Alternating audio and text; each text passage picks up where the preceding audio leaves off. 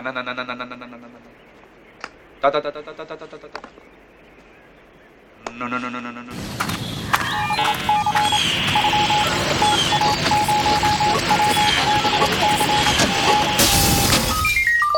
welcome to Leading Agile Sound Notes. My name's Dave Pryor, and today I have Andrew Fuqua with me. Andrew, thank you for being here this morning.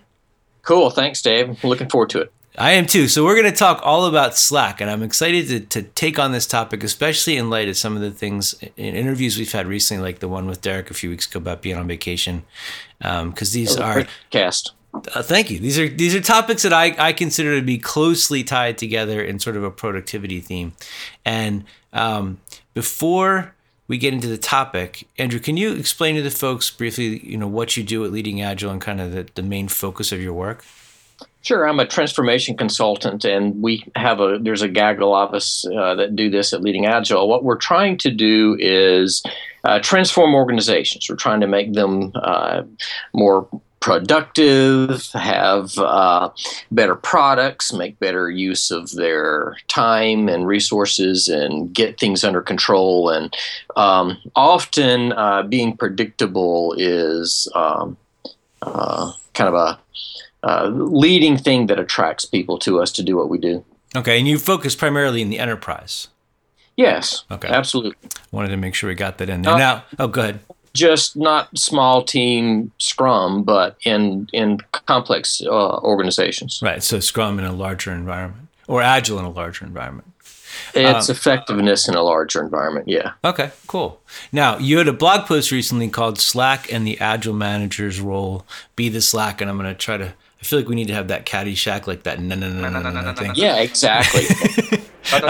But I want to make sure that we're clear before we talk about the actual article. So I was kind of getting ready for the interview, and I wanted to make sure we had a clear definition of Slack. So being a PMP, I went to the PMBOK, and I went to the most recent edition, the 5th edition, and I looked up Slack, and there's actually no definition for Slack, which is really curious to me. So it says to look at float, and float says to look at free float or total float. So I'm going to just throw these two definitions out there, and then when we can talk about how what you're talking about is a bit different. So free float, the amount of time that a scheduled activity can be delayed without delaying the early start date of any successor or violating a schedule constraint.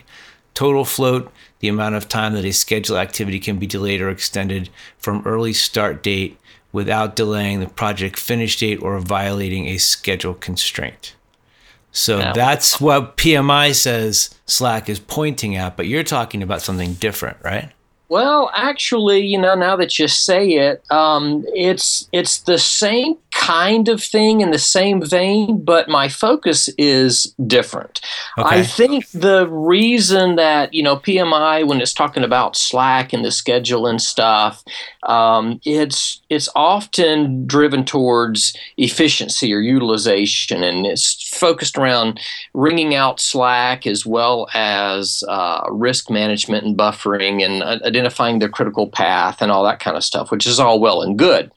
So in my experience with effective running small teams, Agile, Scrum, Extreme Programming, you have some people that are making backlog ready ahead of the teams, and the teams are just they're well-oiled. They work cross-functionally. They're self-organized. They plan a sprint. They get to it. They tackle it.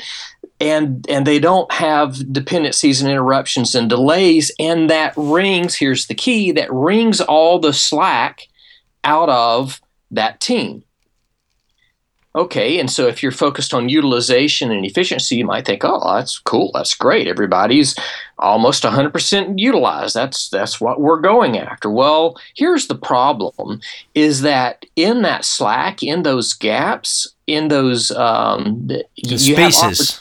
Those spaces, you have opportunities for creativity. You have opportunities for innovation. You have opportunities for improvement. And if you wring all the slack out of the organization, well, you could be hurting. You might not innovate. Whatever it is you do. Whether you might not be a software development team. You could be some other kind of team using Scrum. So can I interrupt you for 1 second, because this is an important thing, and it's something that I've struggled with for a really long time. So I just want to say this and see how you react to it.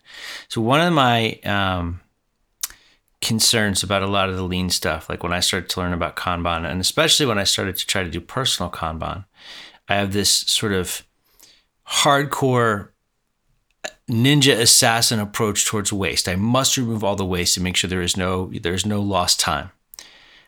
And I think there's a point at which I started to realize, at least, that there's some waste that must be present in order for the system to be able to function. And that's, because if you say we're going to wring out all the slack, that means you're removing all the gaps and all the waste time. You're basically leveling everything. But we need to leave that in, some of it. Yeah, let me tip my hat to David Anderson here. The lean decision filter says, we want to improve efficiency. We want to implement waste, but flow trumps waste. So if you get rid of all the waste, you might disrupt the flow. So you need a little bit of buffers, a little bit of working ahead in order so that you have smooth flow of work through your enterprise or through your team or your organization. And the top part of that lean decision filter is that value trumps flow. So you're willing to wreck even flow, and you're willing to incur incredible waste if you have an opportunity to get some extreme value. So it's more complicated than that. Yeah, if a lot of people, lean kind of, I think in some circles has a kind of a bad name. It's all about efficiency and laying people off and doing more with less. And it's almost like the Frederick Taylor of Agile. Well, it shouldn't be. It's not. It's not intended to be. It's you got to keep those things in balance. The waste, flow, and value. Okay. So when you talk about Slack, you're talking about if I'm a manager, like I'm somebody overseeing a Scrum team or a bunch of Scrum teams or whatever teams are doing whatever work, there's going to be places where I will see these gaps, this downtime, and a traditional inclination would be fill it all up. Sure, yeah, and that's that's really my message here is what do you do with it, and do you need to put some slack back into the organization, and for what purpose? And then that brings us, I think, back to the need for innovation and creativity that Slack affords if you're paying attention to it, which is my real premise of my article.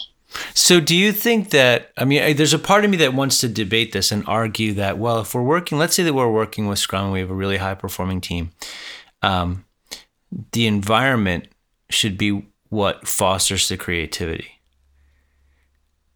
I guess, so there's a part of my brain that's, with you. Oh, go ahead. Who in the environment is going to do that, though? There's got to be somebody that designed the environment to do that, or is the catalyst. Isn't that the Scrum Master's job, though, to create that environment, that culture? Maybe not.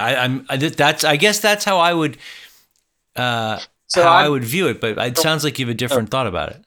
The Scrum Master is a servant leader, facilitator, facilitating the retro and all. But what I'm talking about is something I think beyond what most Scrum Masters do. This is about having time to ponder the organization, the larger organization, and do systems thinking, and not just improve a small team, but improve the organization.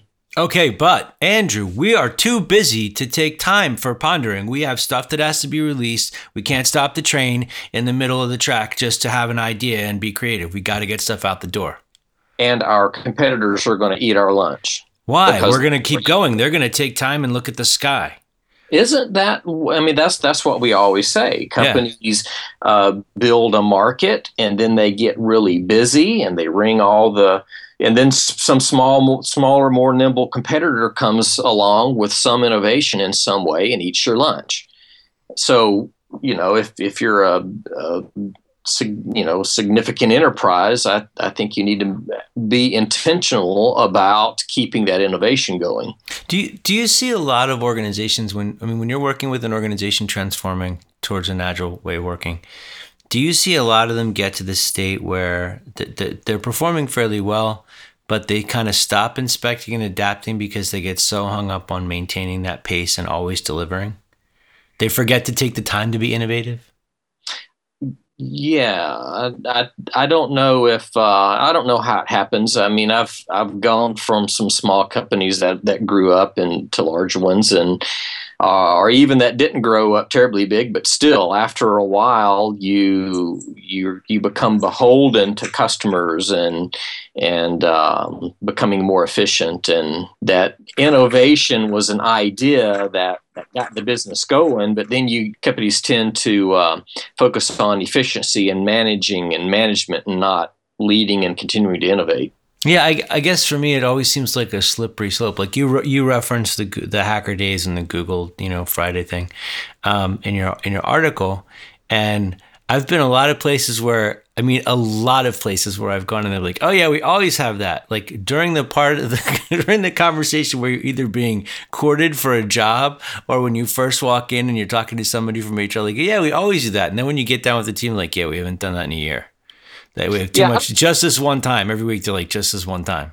I don't think that's my recommendation so much. I think it needs to be, I think I'm recommending something different. So yeah, that's, I do mention those as an example, but kind of in the blog post, I say that's not really what I'm talking about. Though it's still akin to this. It's Innovation Days. It's opportunities for slack and creativity and doing something kind of different.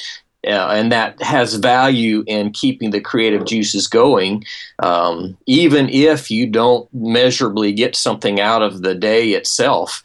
It has lasting benefits in other areas.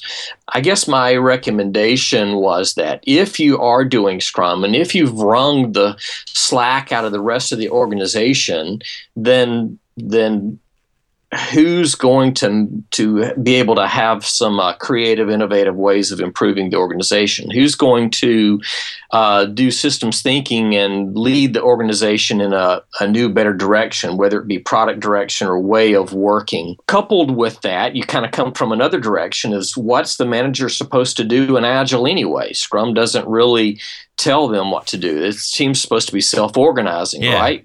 Right. But we still have managers, and they still have value.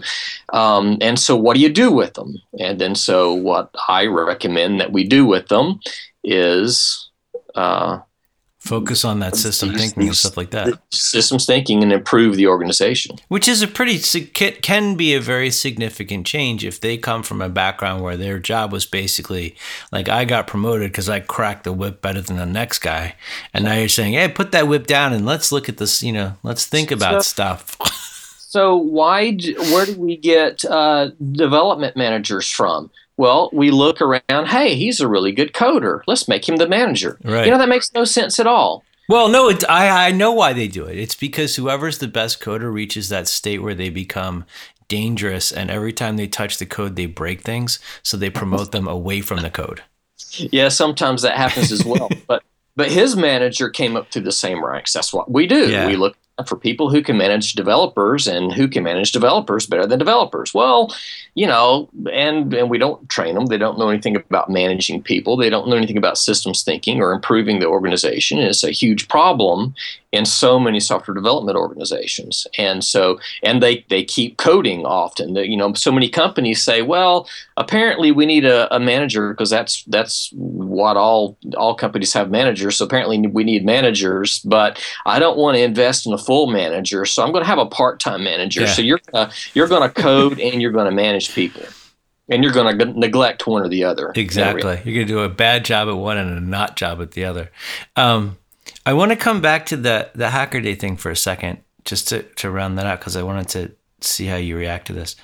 One of my concerns about that approach, and maybe I'm echoing what you're saying in the article, I don't know, but in addition to the fact that day often gets skipped, one of my concerns is that you're asking a group of people, save all your creativity up until Friday or every other Friday or one Friday a month. Right. And in a way that a team has to have a sustainable pace, the thing that I found, at least for myself, is there has to be a sustainable creative capacity as well. And maybe that's waste that I build into the system, and that's part of what you're talking about. But to ask the team to just be creative every other Friday, that seems like they're going to be starving them. So it's like this binge thing, and they're going to get to that Friday. They'll be too tired to do anything. It's exactly the same thing with stand-ups and retrospectives. Oh, I'm going to save my impediment for the stand-up in the morning. Oh, I am going to save this idea for the retrospective. No, pull the andon cord, stop the line, deal with the impediment, or have the Kaizen moment. Yeah. It's far better if you can get an organization to do that than have a retrospective every 2 weeks. Okay, so if I'm a manager and let's say I'm listening to this podcast and I'm thinking, this makes a lot of sense. I need to leave a little bit of slack or put a little bit of slack back into the system. One of the things that I would encourage is create space for that every day. Derek and I were talking about, trying to be productive. And for me, one of the things is I don't want to take a big vacation, like a big 2-week vacation. That doesn't make a lot of sense to me, but a little bit of a vacation, maybe a half an hour every day. If I can find some way to do that, to take myself totally out of the game, that's very valuable to me in terms of maintaining that pace. In the vacation podcast, you and Derek talked about Pomodoros. Well, that's a 5-minute innovation break, creativity break every 25 minutes. So that's exactly kind of in line with for workers, for doers. Yeah, the Pomodoro approach is fantastic and in line with this. And I'm taking it further for the manager and saying the manager shouldn't be delivering stuff. They shouldn't be delivering what the people they manage deliver. They should, when we say managers, really, we don't mean just manage and not lead. We really want managers to have leadership as well. And so I want to shift more towards leadership and kind of stop the doing and do some management and do leadership. So if I'm a team member, right? If I'm managing a team, I'm creating space for the team members to have this creative space. But I also have a responsibility to make sure that I have the space. That's what you're talking about with not trying to play the dual roles, so that I have that time to do that other type of thinking. So we're sort of saying that management at any level has a responsibility to allow this space to exist or make sure it exists for people and protect it. But do you think that at a personal, individual level, each person has a responsibility to also create and protect it for themselves? Yes. So how do you, if you're pretty busy, you're, on-site coaching, how do you create that space or protect that space for yourself? Not sure. Okay. I do my exercise. I ride my bike. I'll walk to dinner. I'll, make sure most of the time, almost all the time, I never skip lunch. I always have breakfast. I never miss an opportunity if somebody wants to have a conversation. If I notice if I'm getting tired of something, this sounds wrong, but task switch to something else. I don't think that's wrong. So the reason I like the way you're answering the question, and the thing that I want to comment on is that to say that you don't know, I think or you're not sure, I think that's perfectly fine, because if your system's working, which yours seems to be doing. Yeah, I suppose there are times when I am feeling pressured, and I'll allow that to dictate what I do, and it's heads down, try to knock out a bunch of tasks for a long period of time. And it ends up, adding stress to my life. But I try to recognize that and not let it be too often. So that brings up another thing I would like to ask you about. I want to make sure that, or maybe you can clarify this, for somebody who's a manager who's listening to this and thinking about trying to do it. What you just described, at least when I do that, when I let the extra in and I know it's like a rubber band and I'm stretching too far, that after I've stretched out that rubber band, there's going to be like a healing point afterwards. I'm going to need that recovery time. Right. But recovery time and the creative slack are not the same thing. Correct. I think that's important to call out for management. So they're not like, well, we'll work them 90 hours this week, but then you can be creative tomorrow. Yeah. And then 90 hours again after that. Like, it's a different thing. That's right. It's different. You may get some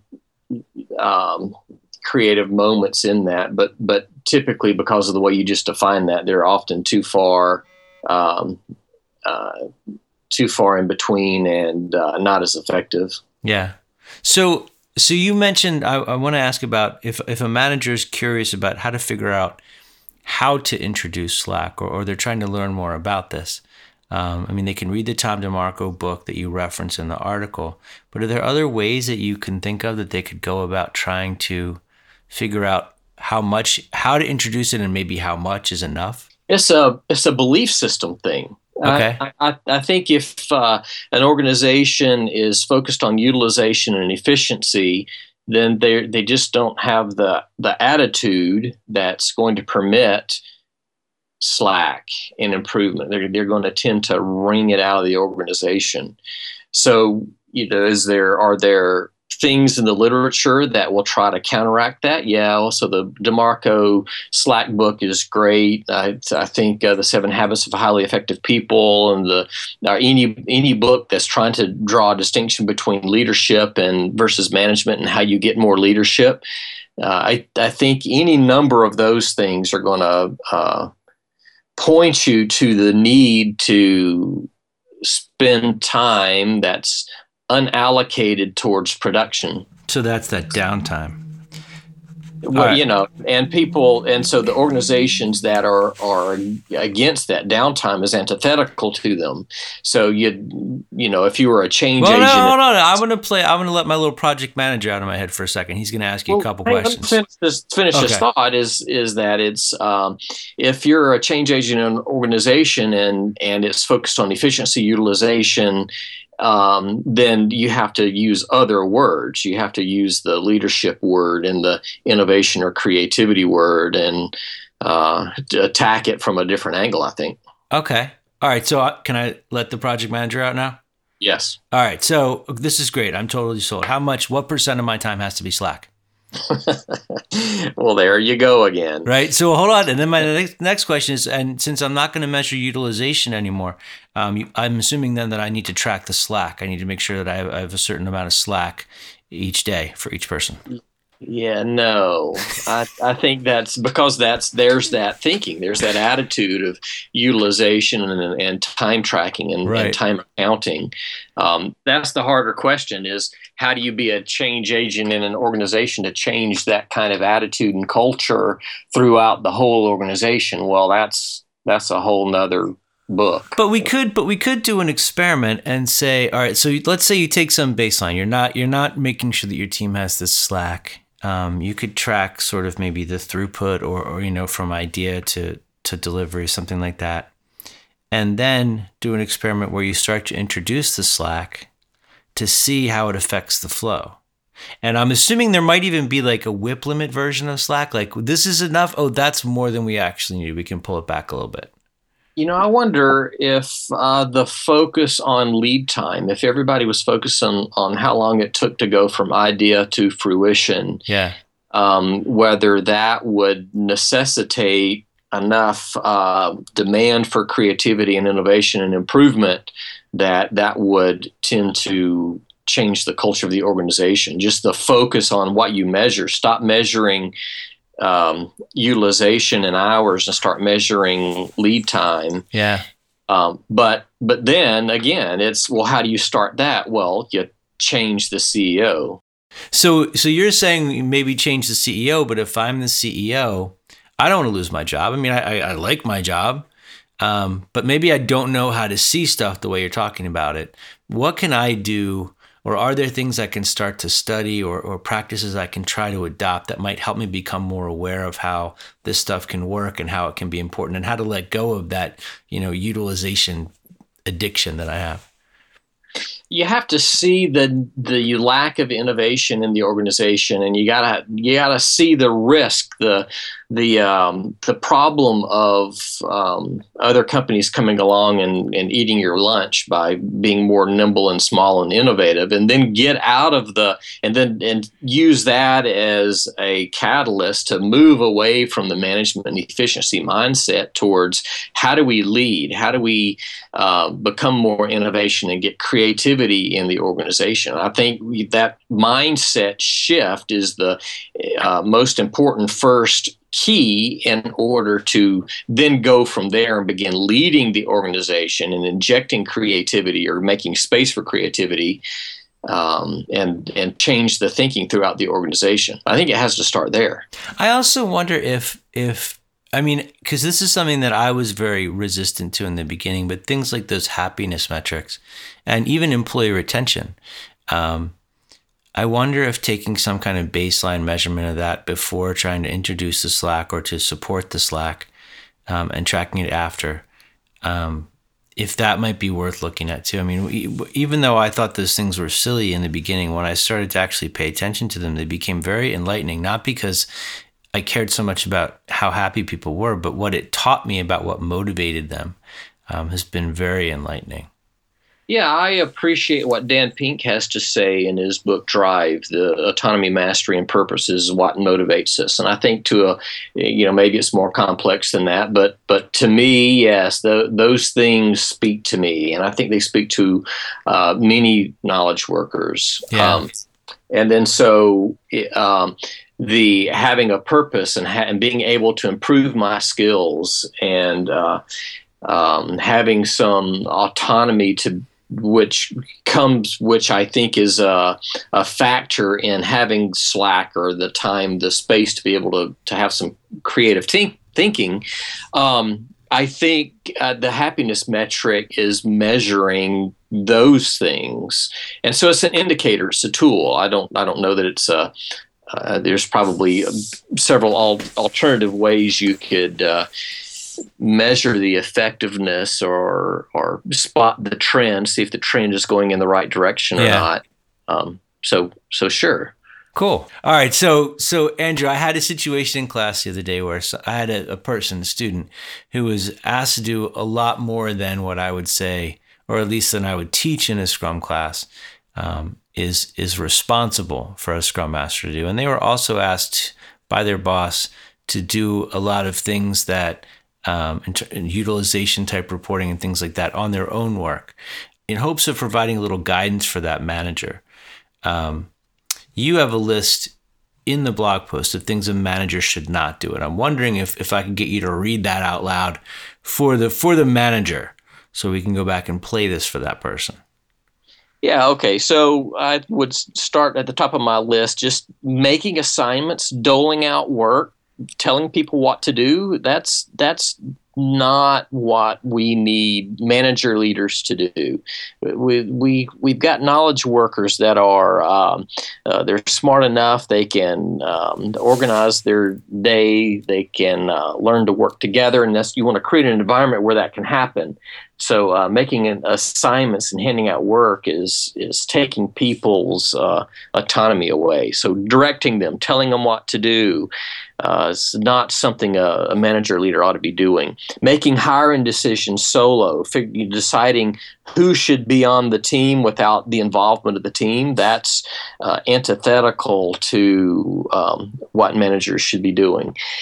Doing the work, doing the work of the team, being a contributor on the team is not what a manager leader should be doing. They should be, because that takes slack away. That's taking their slack and leadership time away if they're doing the work and being an individual contributor. The last thing on my list was being a hero, the guy who comes in to save the day. Yeah.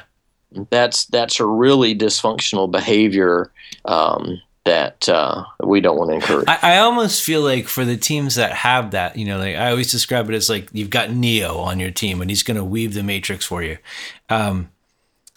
From a management perspective, I almost feel like if I have someone like that on my team, or if I am that person, I need to purposely remove that person from the equation just to show what's going to happen. Mm-hmm. Because that is one of those lessons that is hard to learn. And, somebody wins the lottery, they're gone, they're not coming back. Now you're like, oops. But it's hard to teach people that Superman isn't always going to be there to save the day.